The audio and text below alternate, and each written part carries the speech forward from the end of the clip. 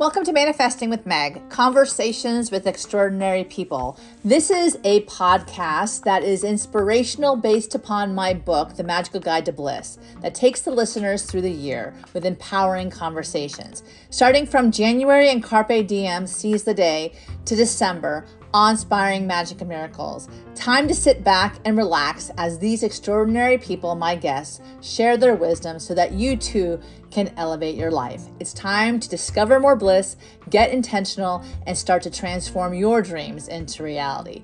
It's time to come alive because the world needs more people who wake up and come alive to the possibilities for their own life. Enjoy.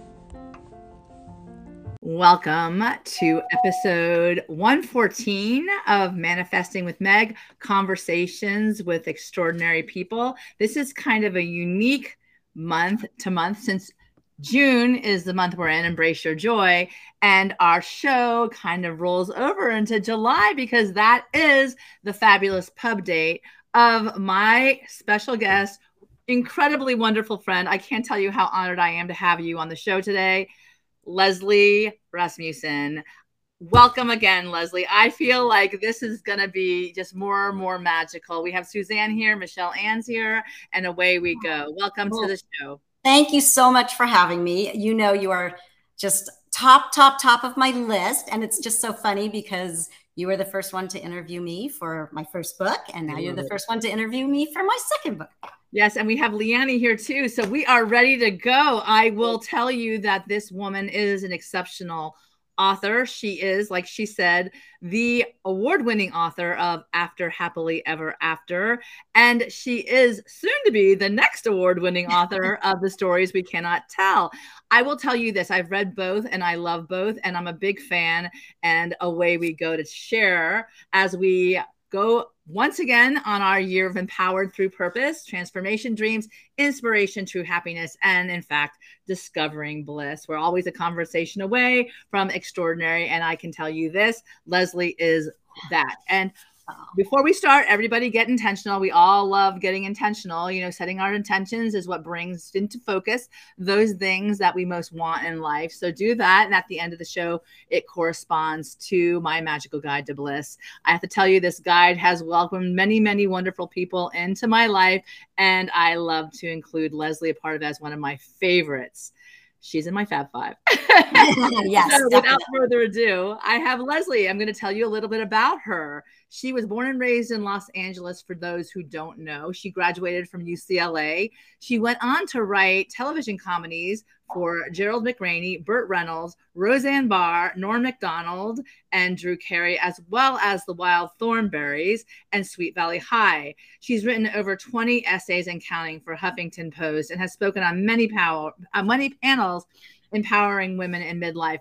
You know that I'm a big enthusiast of people who do that, inspire others to their greatest capability anytime in their life, especially midlife, where we find ourselves coming of age, I imagine, is what we would like to call it, right?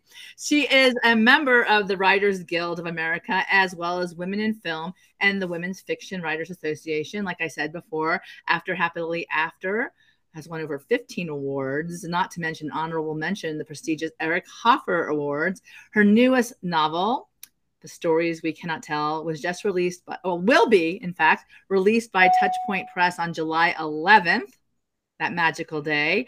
And in her free time, Leslie lives in Southern California and is married and has two amazing sons who are following with that creative spark. So it is so great to have you here today, Leslie. If I missed anything, please do tell. But my God, you didn't.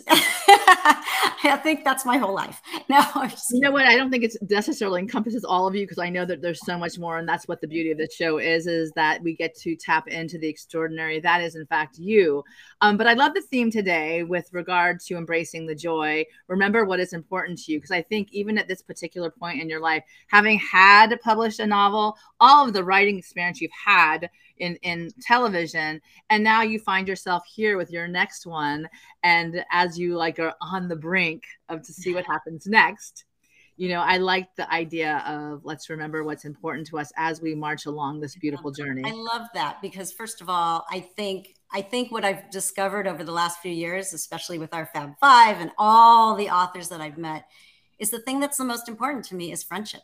Oh, I mean, I love writing, but what's come from that writing and all of you guys and the camaraderie and the community has been amazing. And I think, honestly, when I think about when you said what the theme was, I thought what's so important to me is friendship. And I look at you and I think, like, when did we meet? You know, we met because of She Writes. That's correct. And we got to know each other through Zoom, but we're so close. So it's like amazing that that's happened.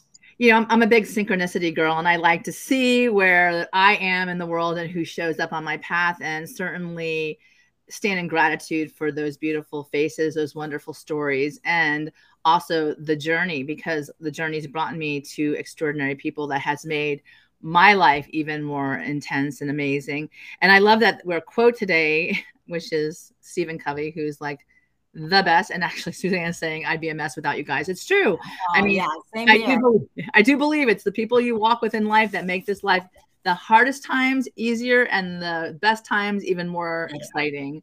But Stephen Covey here says today, things which matter most must never be at the mercy of things that matter least. And I think that's incredibly profound, because sometimes we get in the way of those things that are just annoying and they aren't really where our attention should go. It's the place that I love this. They say people point in the direction that they want to go. So make sure you point yourself in the right direction to those things that matter most in life. Well, we forget sometimes, you know, it's like they say, oh, you're supposed to wake up and be grateful and all that, but you get so busy that you don't stop to think, what are the good things? You might look and say, oh, I got a bad review, but who cares? In the long run, does it really matter?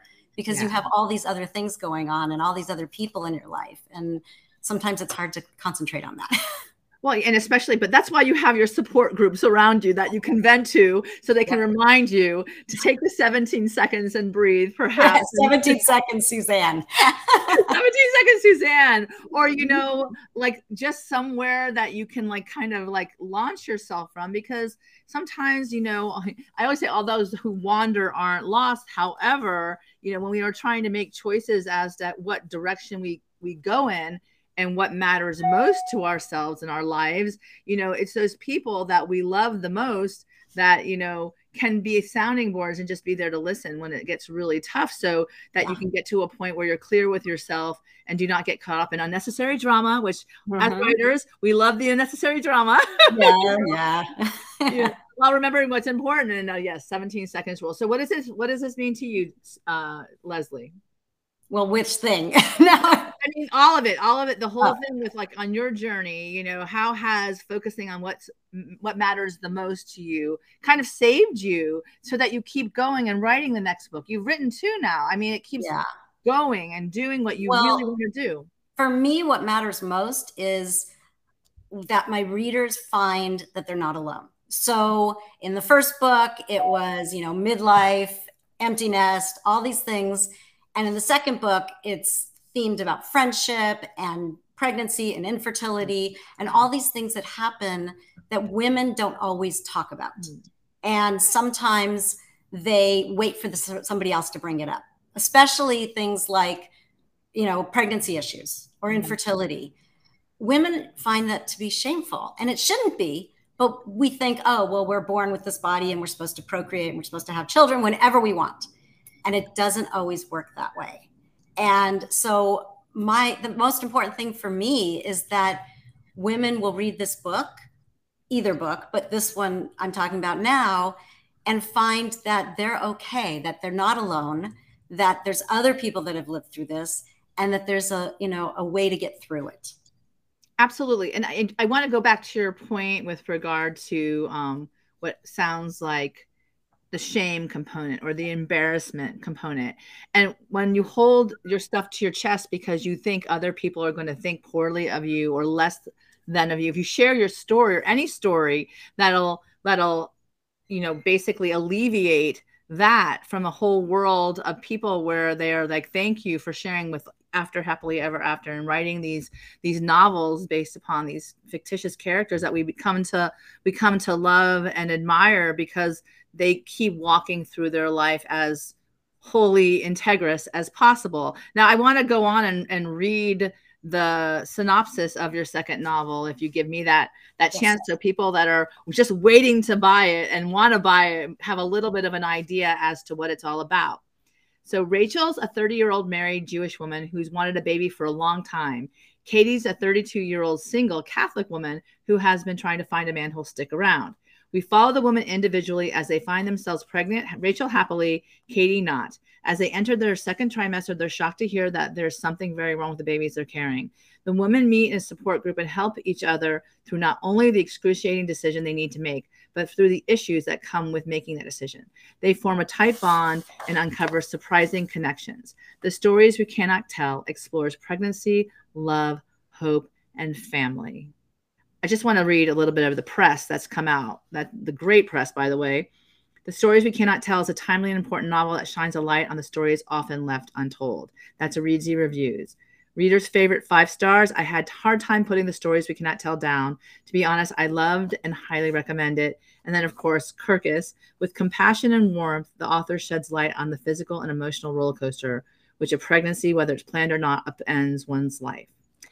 Wow, Leslie. Okay, so where to begin on this beautiful mission of yours that you're empowered through purpose? This year is a very interesting year that this book would come out again, because you know it falls after the Dobbs decision, and the year anniversary was last week. You know, the whole idea behind shifting the perspective from women who are taking a ownership of their health and their medical stabilities and their path in life. So tell me a little bit about your mission with regards to the kinds of books that you write. After Happily Ever After, you know, about a woman who is, you know, having that questioning as to what's my next step, children leaving, husband staying, you know, what's going on with regard to that. And also this next book that, you know, comes head on with these really big issues about, you know, certain decisions we have to make in life.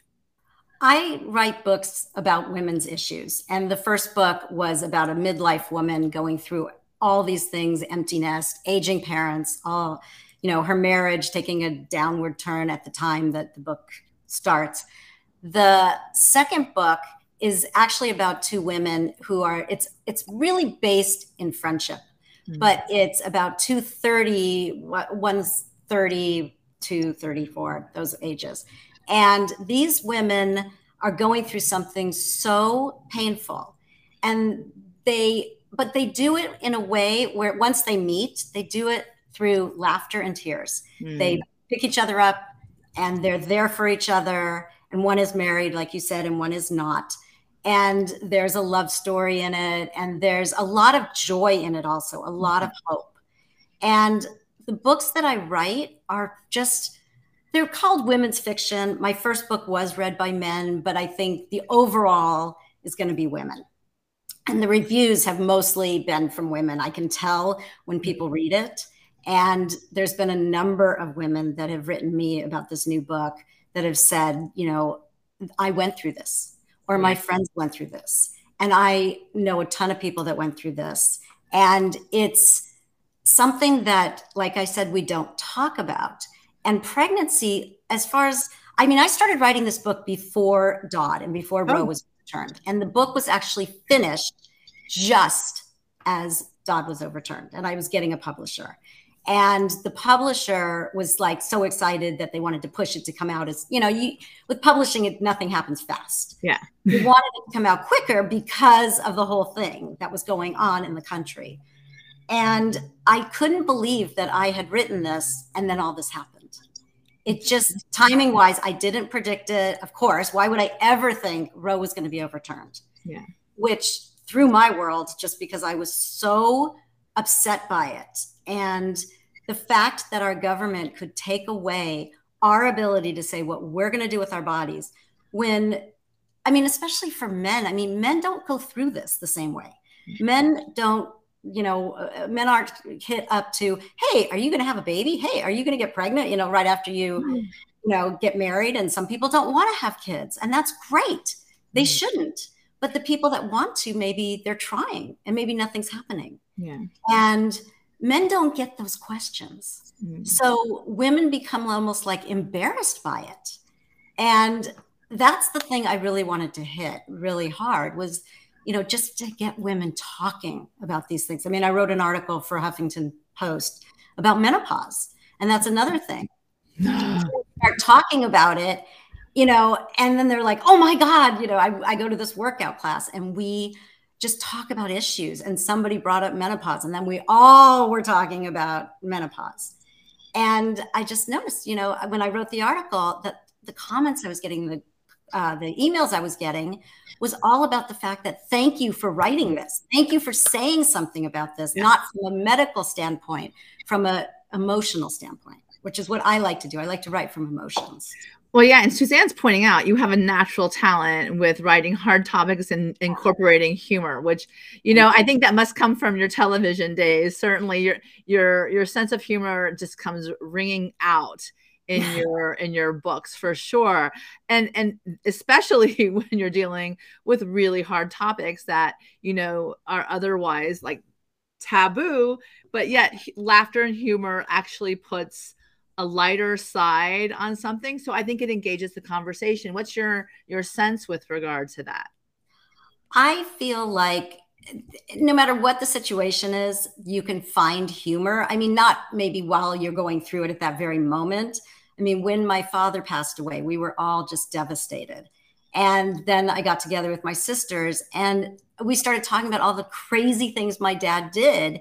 And we were laughing so hard. And it was so helpful for us to kind of go through that, because it was like, okay, we're remembering him and we're sad, but we're so like remembering the joy in it too, because whatever the saddest part is, there's also joy. And with these two women, their friendship, yes, I take from my sitcom days, of course.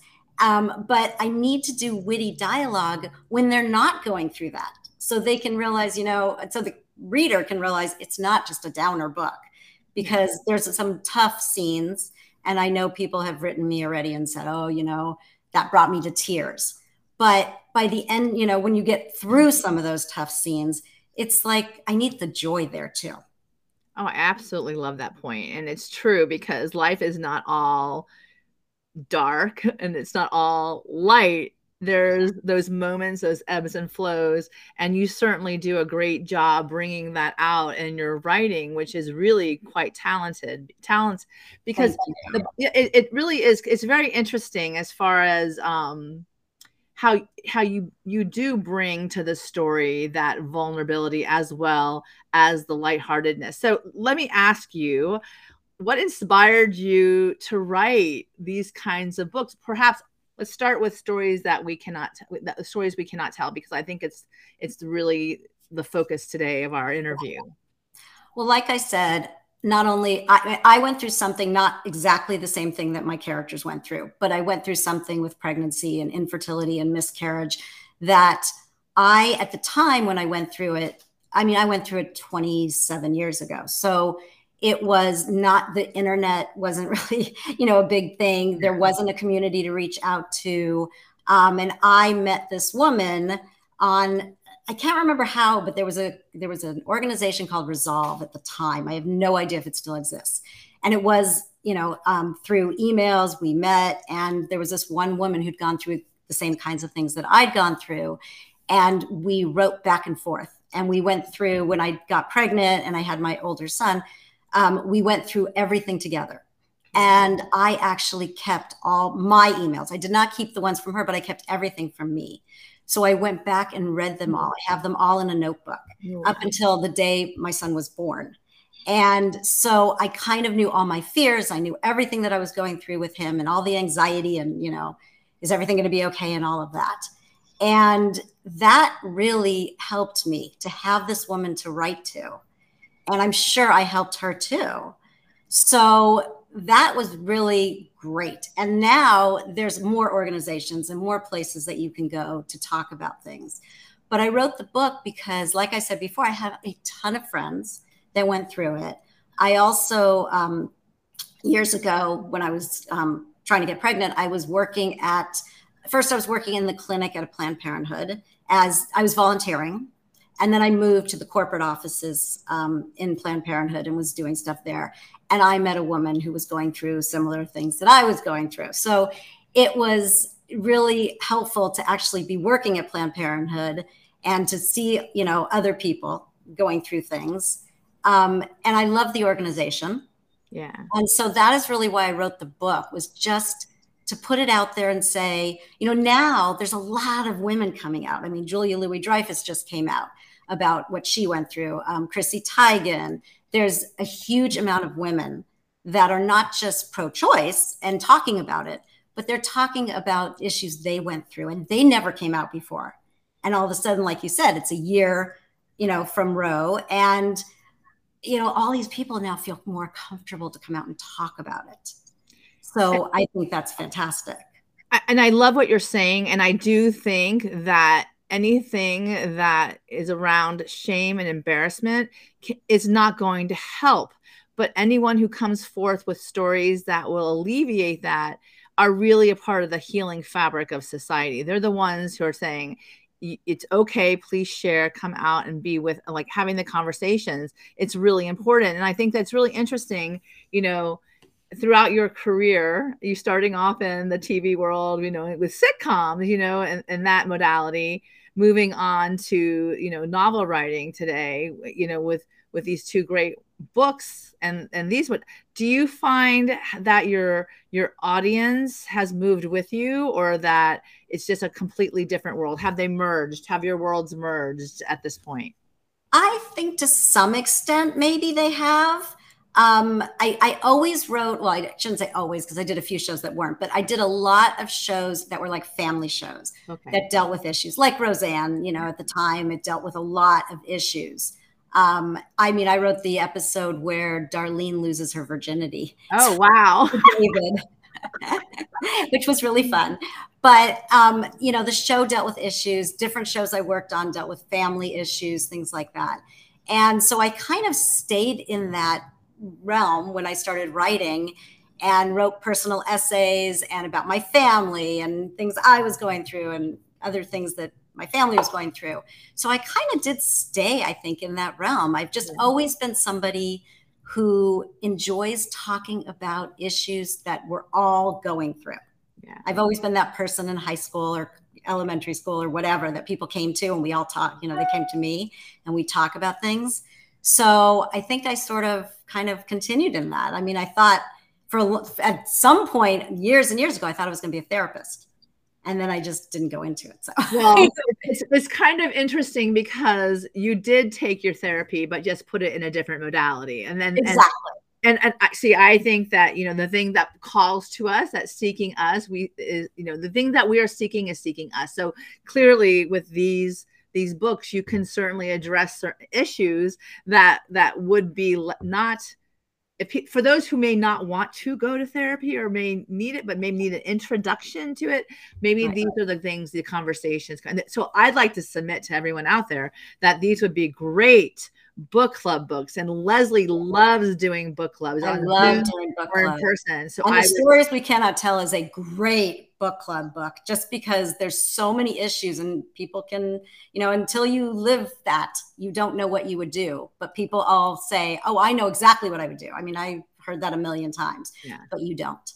And it would bring the conversation to another level. I think it would air it out there so many different perspectives can meet each other. And I think that when we see it through the eyes of someone else, then we change. We can change our compassion or our empathy for another person.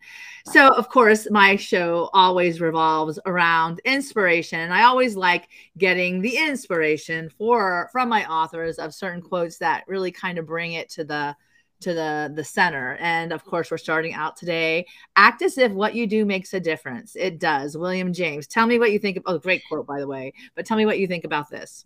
I love this quote because you don't always know, especially even in somebody else's life, or, you know, like I said, you know, you write a book and then somebody emails you or contacts you and says, oh my God, thank you. Yeah. So you don't think about it when you're writing it, and you don't think about it necessarily, even when it comes out, you don't think you're making a difference. But you really are making a difference to certain people who, you know, look at your stuff and go, oh my God, thank you. So let me ask you this. What favorite highlights have you had where that has come to light for you, or someone's come up to you and said, oh my God, Leslie, you've made a difference in my life? Actual evidence that you know that this is something that you're doing? I'm not going to say who it was, but I had one person blurb it and contact me and say, this happened to me exactly 27 years ago also. Wow.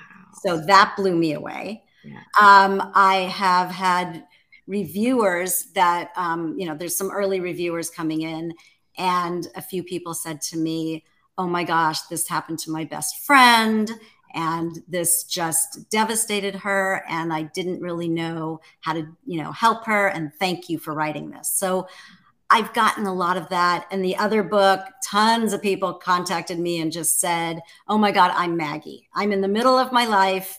I don't know what I'm going to do. I can't figure it out.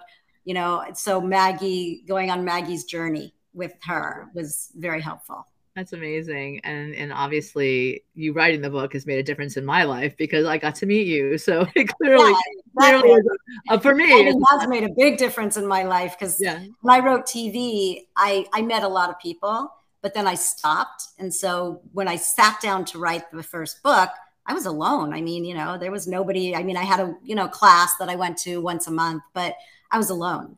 And then all of a sudden, the book's going to, come out on She Writes, and I meet you and I meet Suzanne. I meet like 100 other writers, and it's just been wonderful. Yeah, I would say to a certain extent life-changing because of the whole COVID situation. And now that we're out of COVID, we've actually gotten to meet each other in person and continue the creative fun, let's say.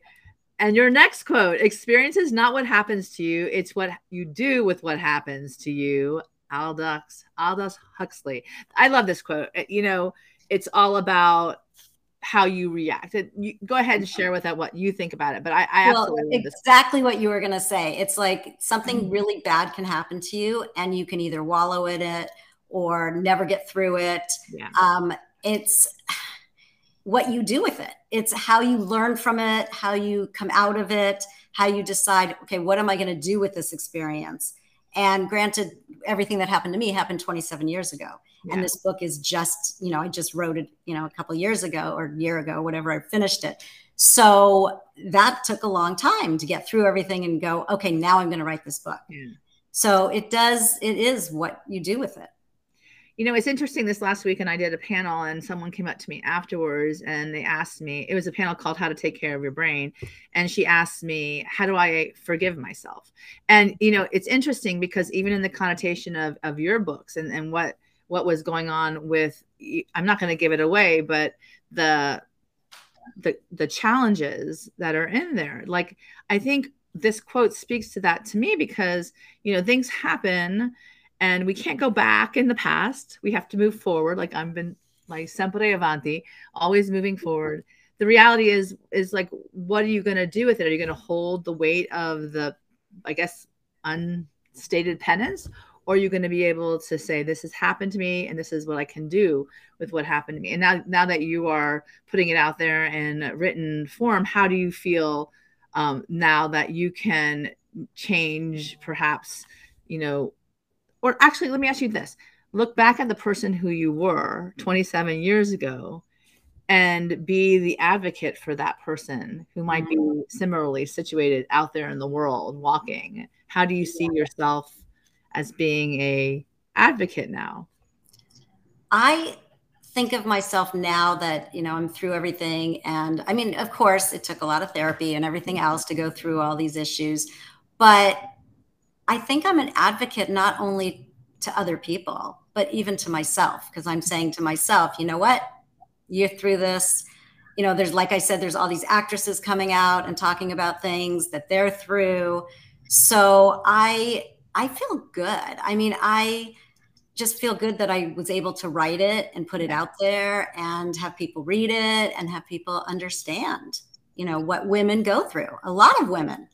And you are definitely the perfect person to write this book because of who you are, how you speak to the world, and how just compassionate you are, and how much, that loving empathy you have as well. So I really like book clubs out there. You aren't going to want to miss her. She is definitely going to be such a wonderful, even conversationalist engaging the conversation. So I definitely encourage that. Once again, two plugs.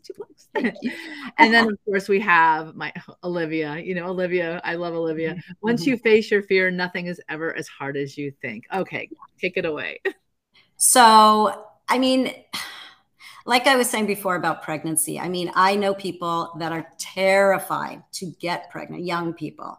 And they talk about it and they say, you know what, I don't know if I'm ever going to have kids because I'm so scared of the world and everything else. And once they do it, it's like, I remember when my son was born, I didn't know anything about babies. I had no idea how to raise a kid or even like to diaper a kid. I mean, my sister had kids, but I never diapered them. It was the first time I ever did that was with my own kids. And I was terrified. Oh, yeah. But it's like one day at a time. You do it and then you go, okay, I've done that. Or your kid's screaming all night long. You have no idea why. You get through it, and the fear before you do it is way worse than when you do it. Because, I mean, first of all, adrenaline takes over. But second of all, you just need to keep on moving and do everything, even if it's baby steps, do everything slowly. And I feel for these young people because they're afraid to bring new kids into the world for lots of reasons because of the world and everything going on in it. But they're also I've talked to a lot of young women who are terrified to get pregnant and to have the baby, to go through pregnancy and go through childbirth, which I thought was wonderful. But, it's like, I'm sure there's horror stories. But it's that fear. And it's never hard as you think. A follow-up to that question. Now you're birthing your second book. The first one's out there.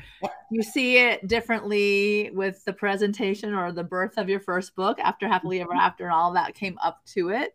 And then now you're about to put out the stories we cannot tell. How has that been as far as the fear component and the experience, the journey, maybe the learning curve certainly is a little less, that's for sure, right? Yeah, I know a lot more, but I mean, you were my first interview. I was terrified. I was stage fright my whole life. I was terrified to do that interview. I mean, Suzanne and I were talking, going, oh my God, we're going to be interviewing with Meg. We were like under the table, almost throwing up. And you just did something that made it easier, which made me feel more comfortable going through. But now I've been on panels and I've spoken in front of people, and it's so not me. That's what's so funny, because I think of myself as a extroverted introvert, because I can do one-on-one. I can talk to people one-on-one, but when it comes to groups, I am terrified. So last February, I spoke in front of a lot more people than I have ever spoken in front of, like 100 people. Wow. And I got through it. And I was so nervous. So it's just the whole journey has changed me a lot, from the beginning, not knowing what I was going to do and what I was going through and how I was going to process everything. And now at least I've done it before. I kind of know the ropes. We know, like, okay, second book comes out and here's what you need to do. And it's still stressful. Any book coming out in the world to me is the most vulnerable thing. I don't care if it's a memoir. I don't care if it's fiction, because everybody attaches real life to fiction anyway, unless it's like fantasy, I guess. Yeah. But so you put yourself out there no matter what, and you don't know what the reviews are going to be. I mean, I'm thrilled that so far the reviews have been coming in good, but you don't know. Tomorrow, 10 people could say, I hate you.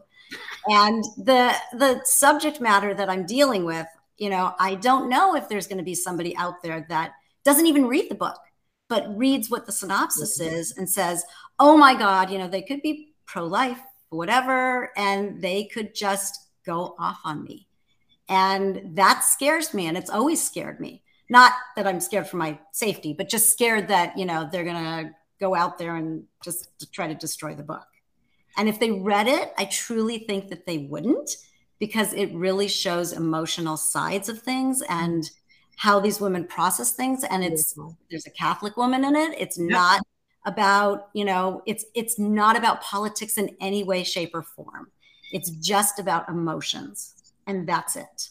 So back to your point about your intention and how we started at the beginning. What was your intention about putting this book out into the world?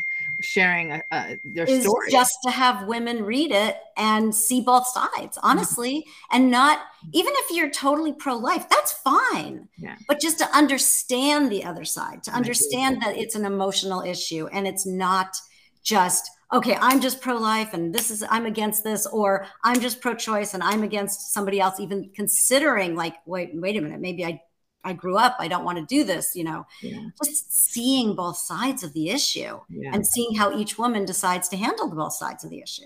And that's the beautiful thing about your book, is the humanity does come rolling out. You can see it's hard to not embrace individual humanity and how we are vulnerable, like Stacy's saying. And also Leonie's saying it's the second time is easier for sure. And we've literally gotten our circle of support to help us get to there. Leonie is right. Although Leonie's killing it with her new book. Well, Summer Rental. It's a great book.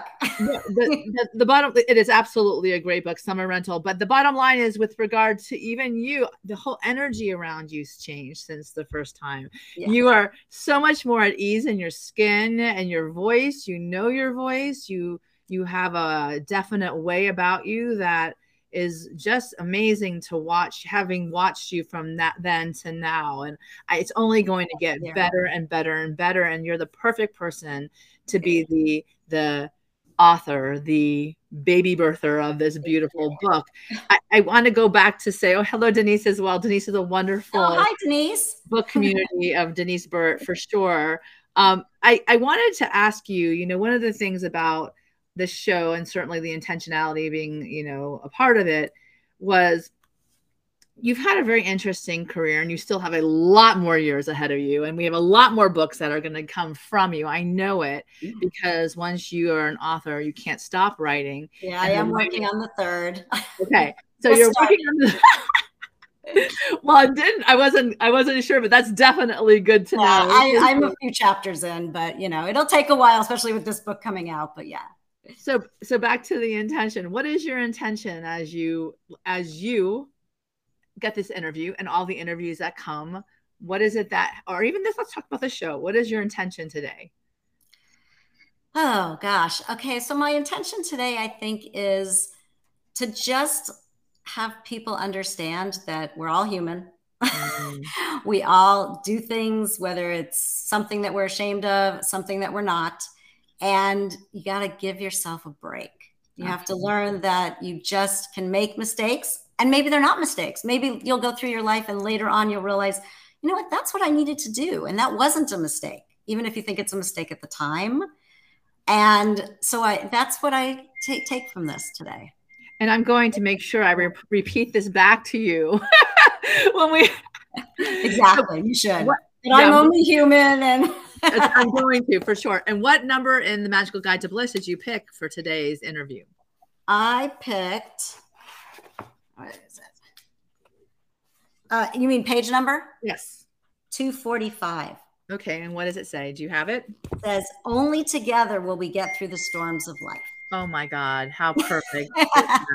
Isn't that perfect? I think it's perfect. So between remembering what's important to you and only together do we get through the storms of life. What beautiful bookends to your story, to the beginning of your new adventure with the stories we cannot tell, and just the amazing upward trajectory of your writing. Because every time you do an interview, every time you connect to someone, every book club that you engage with, everything is going to come from that wonderful, you know, let's go and walk through this together, for sure. So back to you. You know, one of my favorite things about the show is the manifesting component, for sure.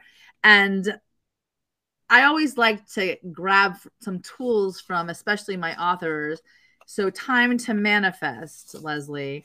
What do you think is the one thing that's moved you forward since you started this writing journey?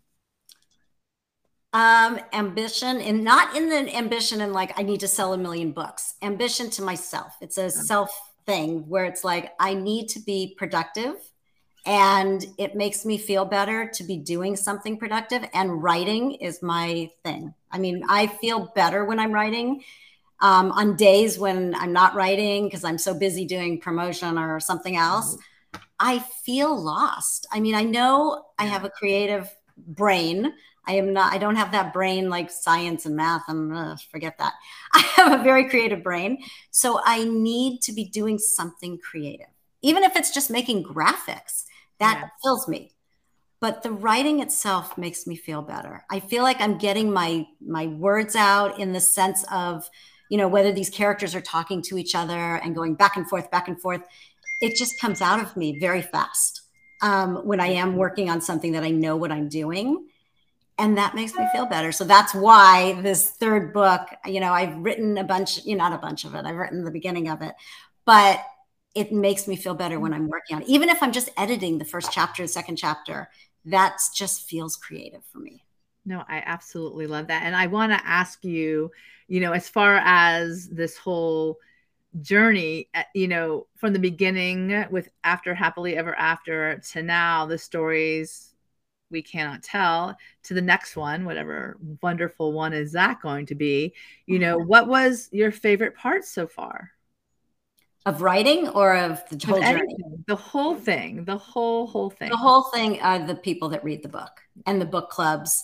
Because when you go to a book club and you have all these people asking you questions, like in the first one, obviously I haven't done book clubs for the second one because it's not out yet, but in the first one, people would say, well, what happened to Maggie? Can you tell me what happened to her? Like she was a real person. And I knew what happened to her.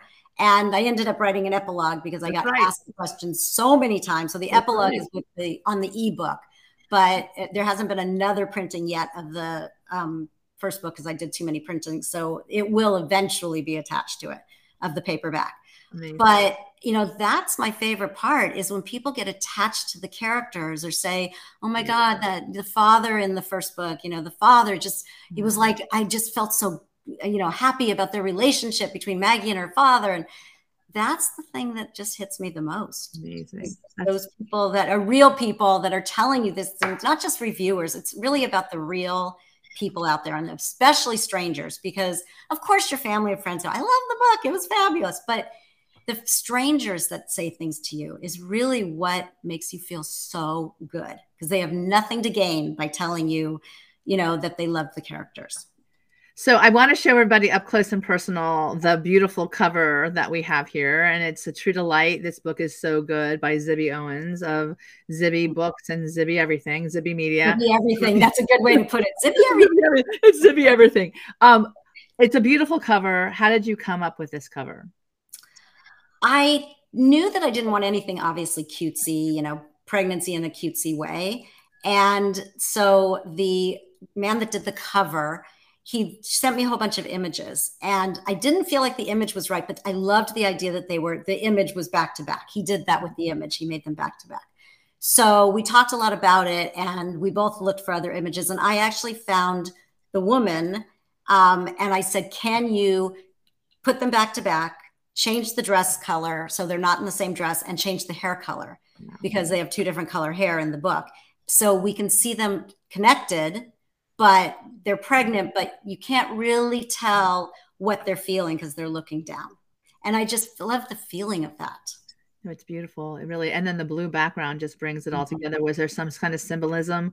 I asked because your beautiful cover with After Happily Ever After, I just love your cover. And it's like, it engages the eye. And I know that even when we were at the LA Book Festival, people would come up to you because of that gorgeous cover. And I think the same thing is going to happen here. It's going to be the questions around, the intrigue. So is there something? Well, I'm going to give a shout out to Suzanne, because Suzanne said, make the cover blue. It's like somewhere like your other book. So they kind of go together, even if the themes are different and all that.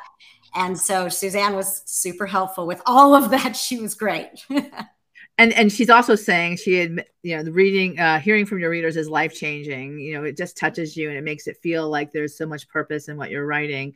Like I said, I know people are going to see this and they're going to want to grab onto it. So kudos to Suzanne. She's saying, love you, woman. Well, I love inspiration once again. And I always want my authors to give their the Leslie inspiration, so that we can take something with us today on this Remember What Is Important to You Day. I just think, remember the people in your life. Remember who they are to you and how they affect you, and be around people who are positive and happy for you. Don't be around people that are either jealous or negative or bringing you down in any way, because it's really important to have people that love you or people that want the best for you in your life. Yeah. And, I mean, I'm of the age where now I, sort of got rid of those friends that were more negative or bringing me down. And I just wanted to have love around me and just have people around me that were positive, like you, Suzanne, and all the rest of the people on here.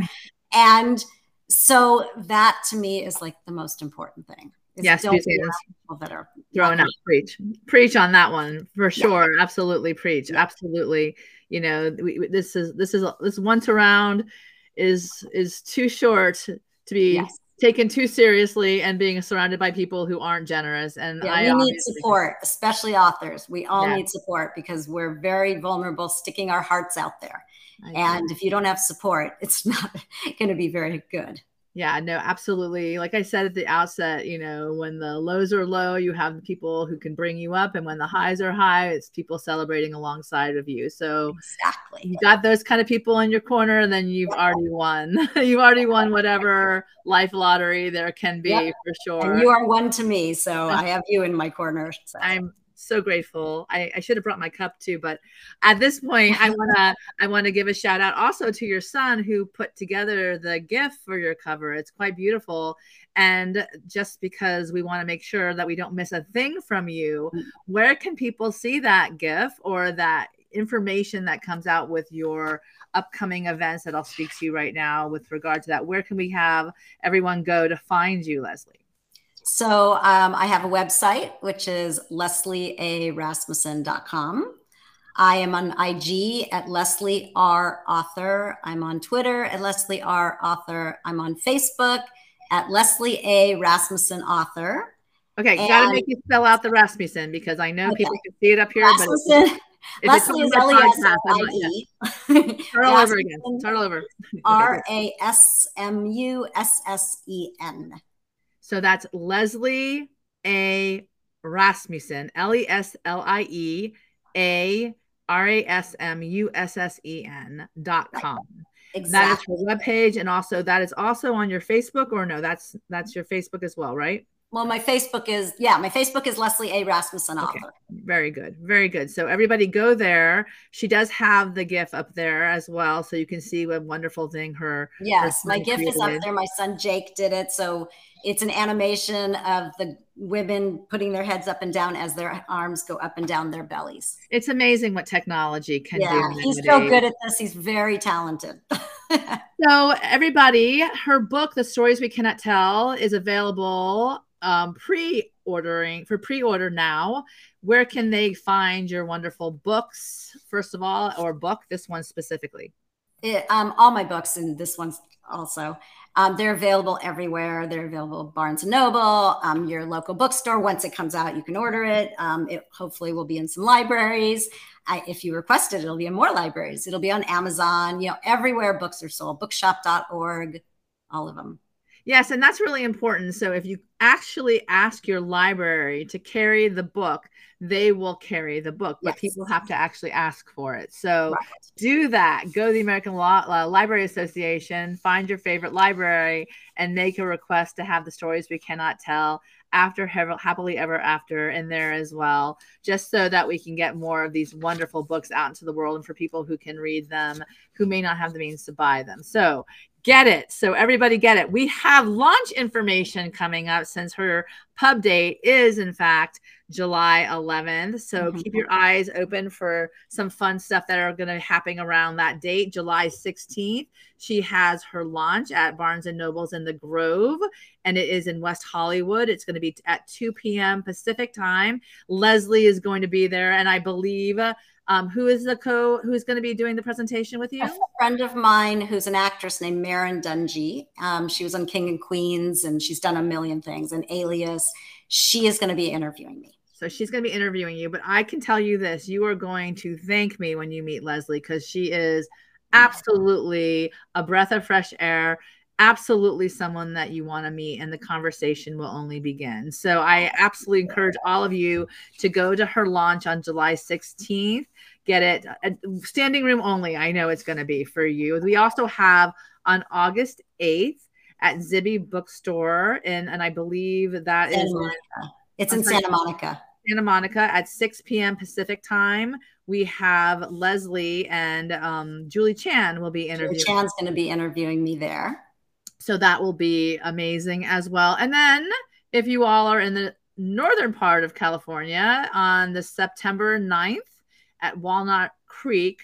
Right. Walnut Creek, Barnes and Noble at 2:00. I will be there signing books, and I'm not really speaking so much, but I'll be signing books there too. Awesome. Speaking a little bit just at the beginning. And if you've already read the book, you can ask her all about what was she thinking? How is like, and I know that if you follow her on her webpage or even on her Facebook page, you'll get all the information as to upcoming interviews that will be probably incredible, and that's going to happen sooner than later.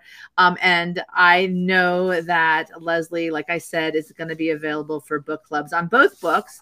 Yes. Certainly The Stories We Cannot Tell, but it's interesting because both ways of looking at the lives of women are very eye-opening as well as conversation building. So I definitely would encourage all of you to do the same.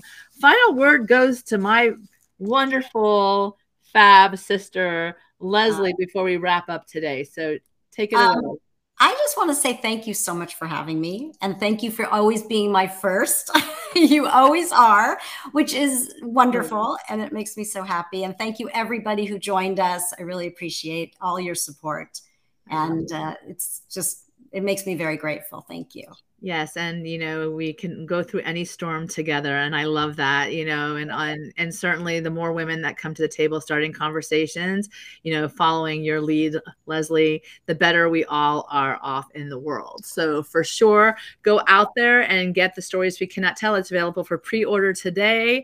Also, I will be posting this again on her launch day, and we'll be celebrating her again and wishing her all wonderful, wonderful, positive vibes, because we know this book is going to be an award-winning as well as bestseller, as well as all the wonderful stuff. Leslie, I can't wait to hear about your next book. Hopefully I'll be your first interview on that one. You will be. You will definitely be my first whenever I get that done. I will line myself up and I will remind you of everything that you've shared today, because it's always been a highlight of my life. Always a highlight of mine. Thank you. You are wonderful. And I want to remind everybody to not forget what's important to you, for sure. And also, I do want to remind you all to get empowered by your purpose. If your purpose is to write, then write. If your purpose is to inspire through other modalities, then do that, because we're all here for a limited time. It's better that we do what we came to do at the outset. So be those deliberate creators in the world, and go out there and dream big, get inspired, and get ready to manifest your dreams. Wishing you all bliss. Thank you so much, Leslie. You are amazing, and I adore you. You are too. All right. Have a great day, everyone. Bye-bye.